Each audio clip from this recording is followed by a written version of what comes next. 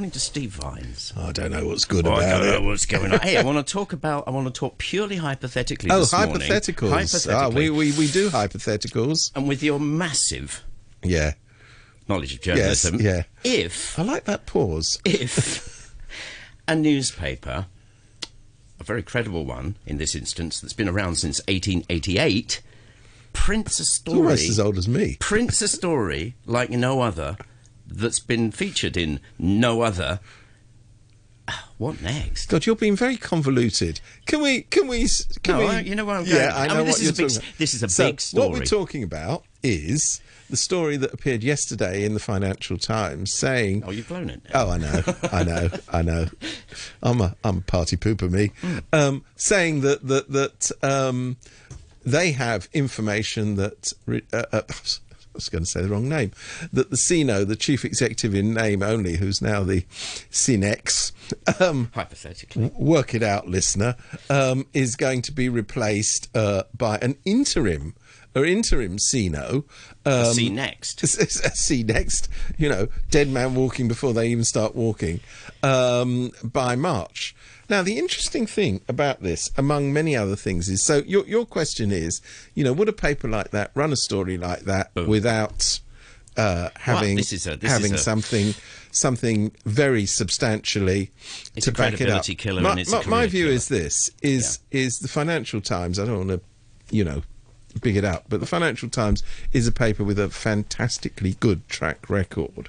And it's the sort of paper that takes its reputation very seriously. Rock on. So if, you know, one of their reporters ambles into the newsroom and says, I was just having a drink with someone who said that Carrie Lamb has got to go. Down the pub. You know, that would not pass muster. It would pass muster in some newspapers. It wouldn't pass muster at the Financial Times. Rock on, yeah. Now, what almost certainly has happened is that they got a tip-off, they followed it up, and they've got some sources on this. It is entirely likely, because journalism is a risky game, that even though it has been properly sourced, and even though they may have talked to people who are close to the scene of the action, this won't happen, or the information that they were given was deliberately planted and being false. That doesn't say that they've acted irresponsibly in publishing it, because obviously this is a subject under discussion. It's been under discussion for some while. Anybody with half a brain knows that the Hong Kong's least popular chief executive, the least competent chief executive, and the chief executive responsible for the most massive disruption since the Hong Kong SAR was established, is unlikely to be top... I was going to say top choice for anybody, any kind of job. But the fact is that they will, of course, get rid of her. What's interesting in all of this, among other things, is that nobody any longer is even vaguely pretending that this little pathetic show that they have of putting on an election where 1,200 hand-picked people, they're not all hand-picked, some of them aren't hand-picked, select voluntarily the next leader of Hong Kong under a democratic process. Nobody's bothering with any of that nonsense anymore. It's just Beijing will you know, get rid of her and we'll put somebody else in. Incidentally, there's no provision in the Basic Law, not even vaguely, for something called an interim chief executive. That simply does not exist. A ringer, more or less. No, but they have a provision for the replacement of the chief executive, which is that the chief secretary, whoever that is at the time, who is number 2 in the administration, steps up to do the job. And that's Matthew Cheung. And the reason why they might not want Matthew Cheung is, oh, that's right, because he's Matthew Cheung. So the two names being... and only for a limited time, isn't it? If the chief secretary does the job, I think yes, they have to have a so-called election. Remember, even among 1,200 people, Carrie Lam was only elected by 777 people, a nice uneven number there. But anyway, what's also, I mean, you've got to laugh. What's also interesting is the name of the 2 candidates who apparently are hovering in the wings, ready to sit in the very, very hot seat, according, again, to the Financial Times. They obviously, you know, the people in Beijing, they looked in their drawers to where they stock various candidates, and they found they were completely empty. And then they looked right in the back recesses of the drawer, and they found Henry Tang. Remember, they'd already once tried to put him in the job, but he screwed it up royally. So He apparently is in contention also. And here's another case of the empty taxi drew up and Norman Chan get out. They're thinking But what do you need to be, a rock star to have this job? I mean, you don't need to be a rock star you need, to have this job. mean, if they're looking for a pale Safe job's pair worth, of hands. who has never said boo to the goose in his life, who shows no signs of human life, actually, they have somebody like that. It's called Carrie Lam, but they're apparently seriously thinking that because that particular formula hasn't worked well, they might just try it again with Norman Chan. I tell you what, there are, incidentally, other candidates. I mean, there's dear old Regina Hip jumping up and down saying, "I'll do it, I'll do it, I'll do it." But yeah, there's a couple of names that people have been talking about that weren't on that particular thing. There are Bernard indeed. Chan, people have talked about him. Bernard Chan. I mean, I think Bernard Chan is ruled out by China's staggering paranoia against people who aren't born in Hong Kong or aren't born in China. He, of course, is Thai. Yeah. So I don't think that's a serious suggestion. There's been suggestions that Laura Cha might do it. She's currently the chairwoman of the Stock Exchange, and of course she's very rich, so they like very rich people. That might be a possibility. There are also suggestions that Margaret Chan might be in the frame. She, if you remember, led the World Health Organization, nominated by the People's Republic, and apparently, by all accounts, did a thoroughly unmemorable job. So, yeah, she might well be in contention. People who've done an unmemorable job are clearly the sort of people who are suitable to lead the Hong Kong SAR. This gets fiddlier and fiddlier, Steve, because, I mean, we're talking about something we don't know to be true. It was in the paper. It's rumour. But it's very interesting. You look at the denial of the rumour. So reporters did what they're supposed to do. They go to the chief executive's office and they said bravely and courageously, "No comment, no comment." Yeah, well, that was pretty sensible. That was pretty sensible, you may say. But then it's interesting. Then they went to where things really matter, i.e. Beijing. And at the routine Ministry of Foreign Affairs press conference yesterday, the spokesman, very interestingly, did not deny it. She merely said, "Oh, this is a malicious rumour." Now, to my mind, that's interesting. I'd say no more than that because maybe, you know, that's how they do things. What makes it malicious, though? Yes, well, it's apparently because it... Oh, God. Where were you this morning? It's malicious because it was in a foreign newspaper and all foreigners are malicious. Right, God, right. Get with the programme. Get with the programme. So anyway, God, I've met foreigners, I can tell you, they are malicious. They are. Trust me on this, if on nothing else. So anyway, the fact of the matter is that we don't know. Nothing is clear. But the balance of probabilities, you always have to deal with the balance of probabilities, is that they are desperately searching for somebody to replace Carrie Lam. And the other absolute certainty is they will not come up with anybody suitable. I think we can say that with utter confidence. Oh, and by the way, that person will be elected by the people who are told who to elect. So however unsuitable they are, it really doesn't matter. However much they are high or low in the public esteem doesn't matter. All that matters is the mandate of heaven, i.e. the mandate of Beijing. This is interesting stuff, but back to where we started. In principle, what would a newspaper have to do? What would be going on behind closed doors to actually stick their neck out that far? I think what they would have to do, this particular story has two reporters' names on it. I think that the lead reporter on that, I mean, this is in my experience of how these things are done, would have to have gone, because it's a big story, and because they've got it to themselves, it would have had to have gone to the editor, and the editor would have to know what the source was. Oh, and you couldn't just say, "Oh well, I can't tell you." You would have to know who that was. That isn't for publication. No names were published in the story, and if it was a responsible paper, it's more than likely that the editor would have said, "I tell you what, we've just got this from one source. You better go out there. Get me 65 more." Well, maybe not 65, but at least get it stood up by somebody else who is in a position to know. What's very interesting about the way particularly American newspapers now operate is they keep putting into stories, "We are reliably informed by people who have knowledge of this story." And I'm thinking, knowledge of this story, that doesn't mean Well, it covers diddly bases. squat. That's the point. It doesn't mean diddly squat. I mean, I've got knowledge of this story, but I don't know anything about it. I've got knowledge of it. It's probably extremely legally sound, that Well, bunch, no, that bunch of words. they all use that same. It's a Yeah. very American formula. So what I'm assuming is that this is well sourced. What I'm also assuming is that at least one, i.e. the editor, but probably more than one, senior executive in the newspaper knows where it comes from and considers that on the basis of the source of the story, it's worth running. I mean, this isn't just like a food truck might go out of business. This is huge. This is a real Well, they're all don't career ender. Don't preempt that story because that's That might not be true. yeah. But I would give the listener a tip. I would just give the listener a tip from my vast experience.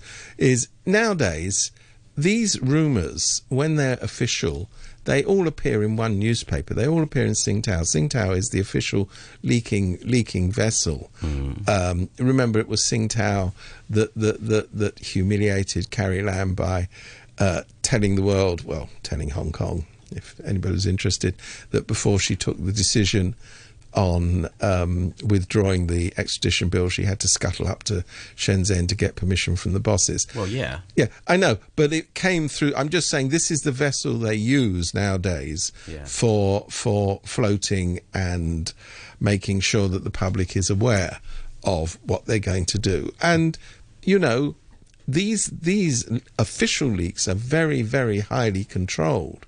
So obviously they're not great at this propaganda stuff. I mean, they don't use their own commie newspapers because they kind of know, oh, it's appeared in Da Gong Pao. Yeah, well, they actually want to use a paper which is ostensibly independent, although why anybody who reads Tsingtao would think it's independent is totally beyond me. But yeah. You've probably answered my next question. I was going to say, what's the significance of this one publication?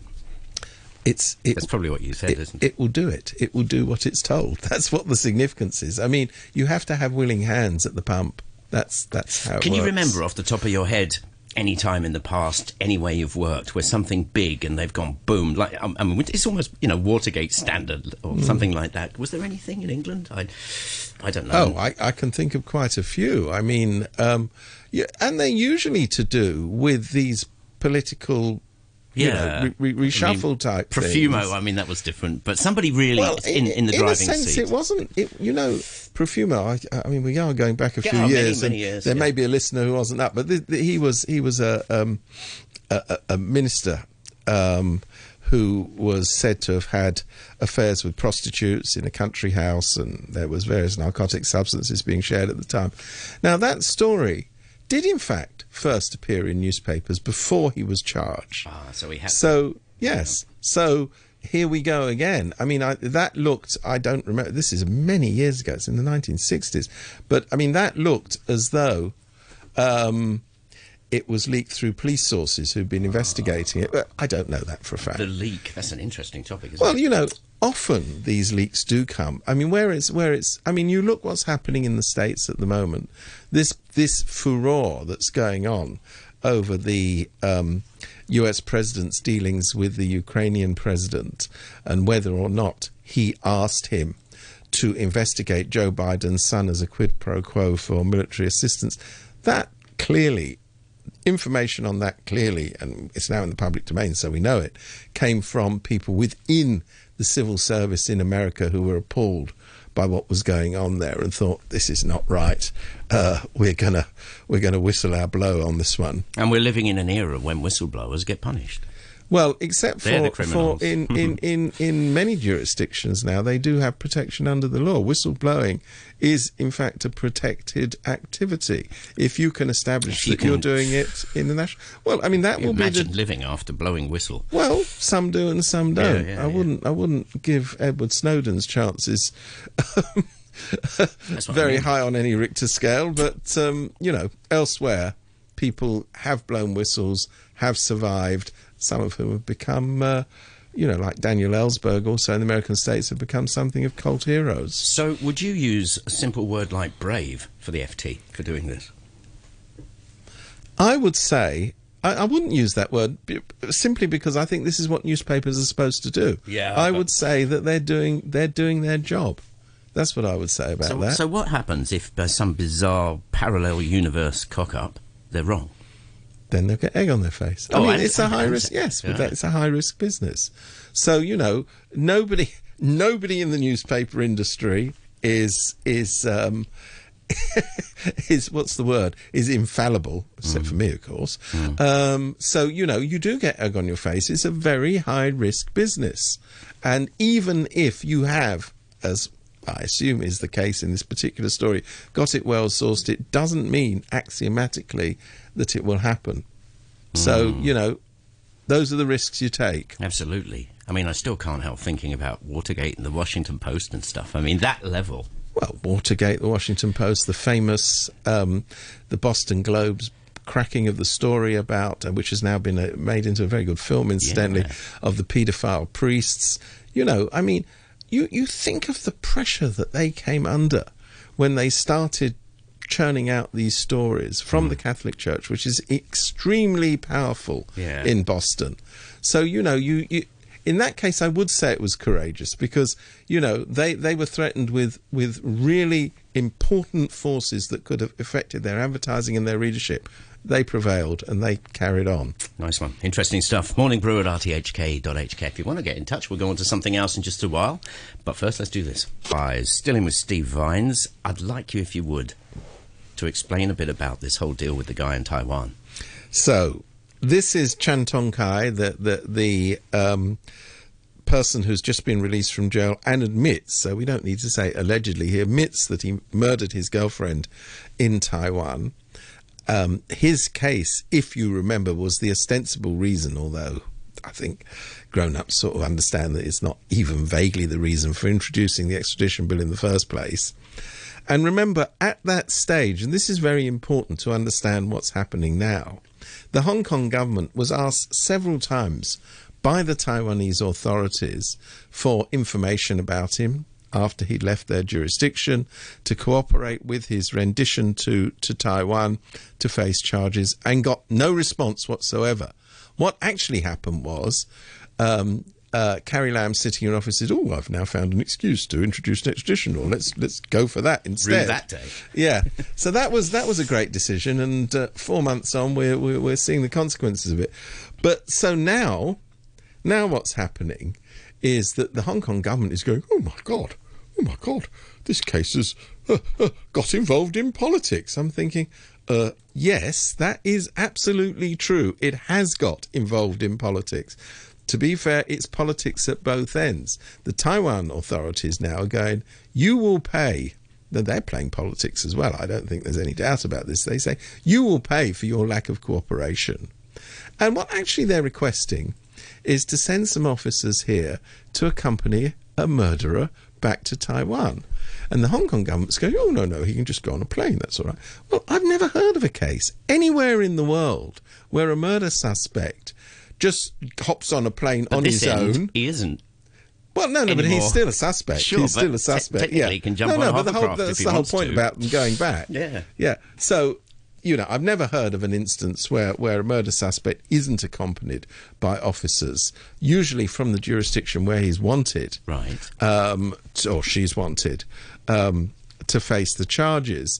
But, we heard, for example, on this very radio station, Regina Ip going, oh, that's perfectly normal. No, it isn't. It's very abnormal for the idea that suspect would just jump on a plane. We have to let the Taiwan guys, etc., come and get him. So then we come to the politics. So one of the aspects is that every time anybody in this administration hears the word Taiwan, they get wet knickers because they go, oh my God, oh, we could be accused of splitism, oh, we could. So they get very, very nervous about doing any kind of formal cooperation with the Taiwan government. Although, incidentally, I mean, the level to which the waxworks who run the government here are scared of their own shadow, assuming they have one, is so high that they don't seem to understand that on the mainland itself, there are all sorts of relationships between Taiwan and the mainland by officials on the mainland who don't have the same wet knicker problem that seems to appear here with alarming frequency.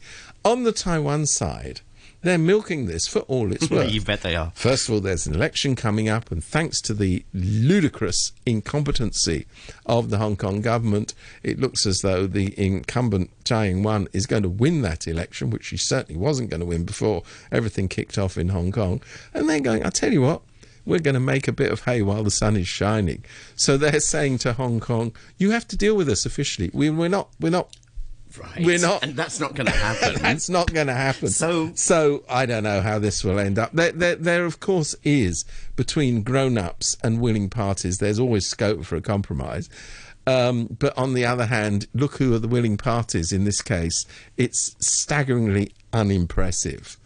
And, you know, it's no good all these people hopping up and down as John Lee did yesterday. They're being unreasonable, they're very smelly, we don't like them. And over in Taipei they're going, well, you know, they're all smelly as well. So, you know, there won't be a solution through that. Meanwhile, justice is not being served. Yeah. And the paper-thin excuse for launching the extradition bill has been blown to smithereens in every possible way. But then I don't think anybody seriously believed it at the time. So I think 4 months, 5 months on as we are now, anybody's going to believe it. So there's all of that going on. And meanwhile, our erstwhile jailbird could go down in legal history in this part of the world. Well, I mean, if the net result is that he's remains free after admitting to have committed a murder, that strikes me as absolutely unacceptable. I mean, incidentally, one of the things that the Hong Kong authorities could do, if they were minded to behave like grown-ups, is say, you have the death penalty in Taiwan, we don't have the death penalty in Hong Kong.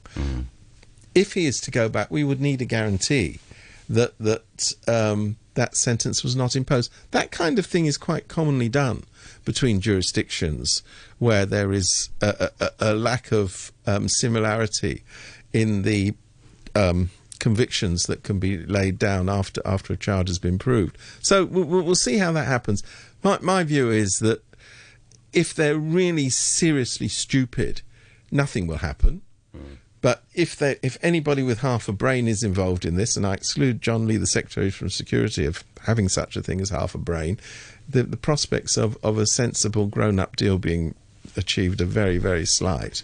Suffice to say, whatever it is, it's going to take a long time. Yeah, well, there is that as well. And, you know, as they say, justice delayed is not justice served. So we'll see about that. Yeah. All right, then. Talking about justice, I can't say, even though we've talked about this on this programme many, many times, I can quite believe what's going on now within the police force, where you have 4 police associations calling, bringing into doubt the academic, not the academic credentials, the credentials of the leader of the Chinese University of Hong Kong, because he's dared to say that if it has been proved that illegal acts were undertaken on his students, he would want an inquiry into it. And there's this fuselage of comment.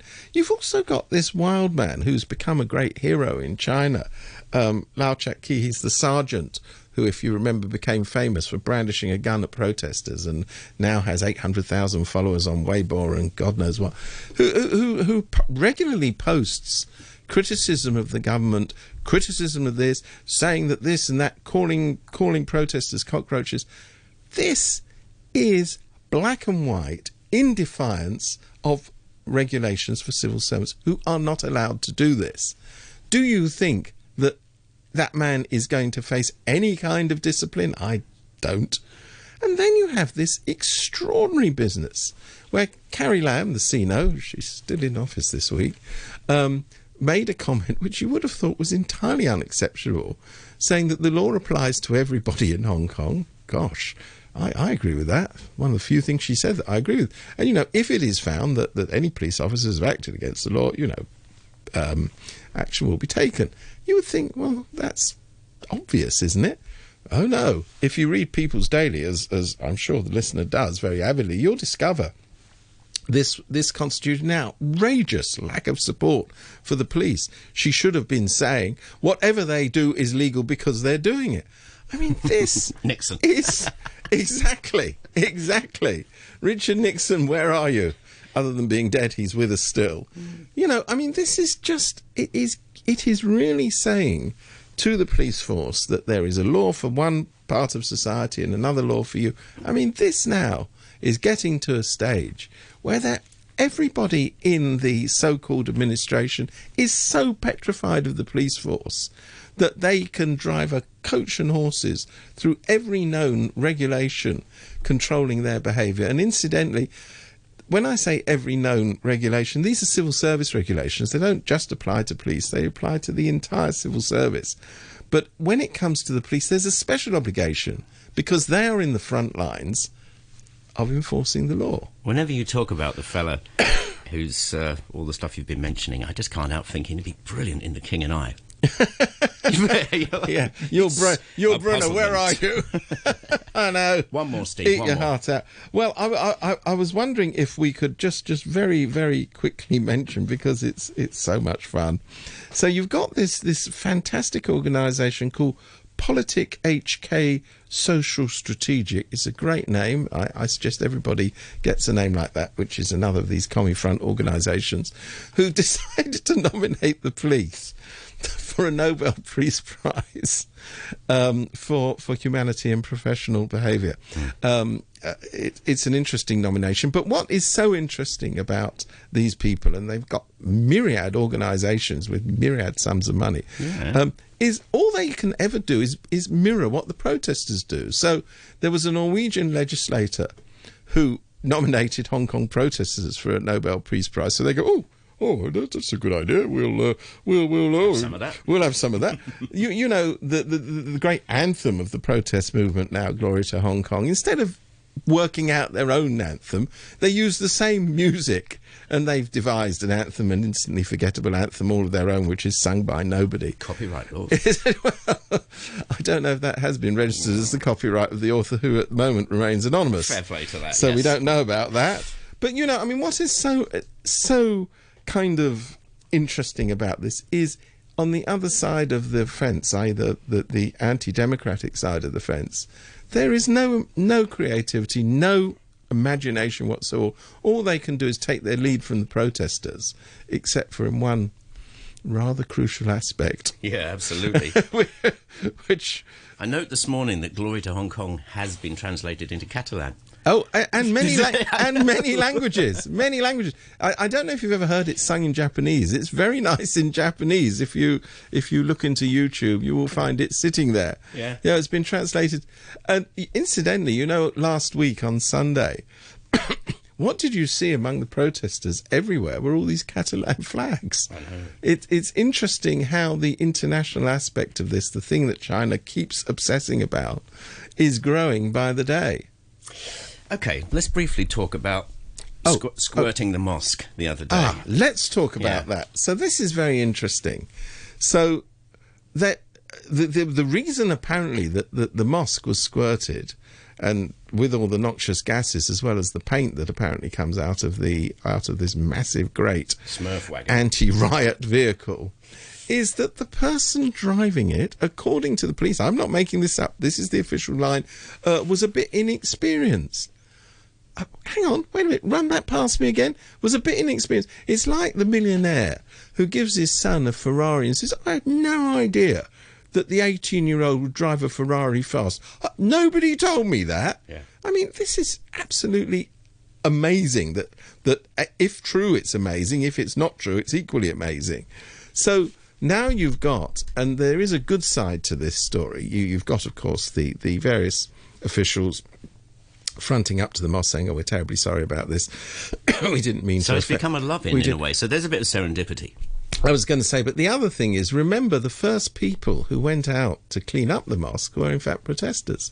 The people who were outside Chungking Mansions yesterday singing songs in solidarity with Hong Kong's South Asian community were the protesters.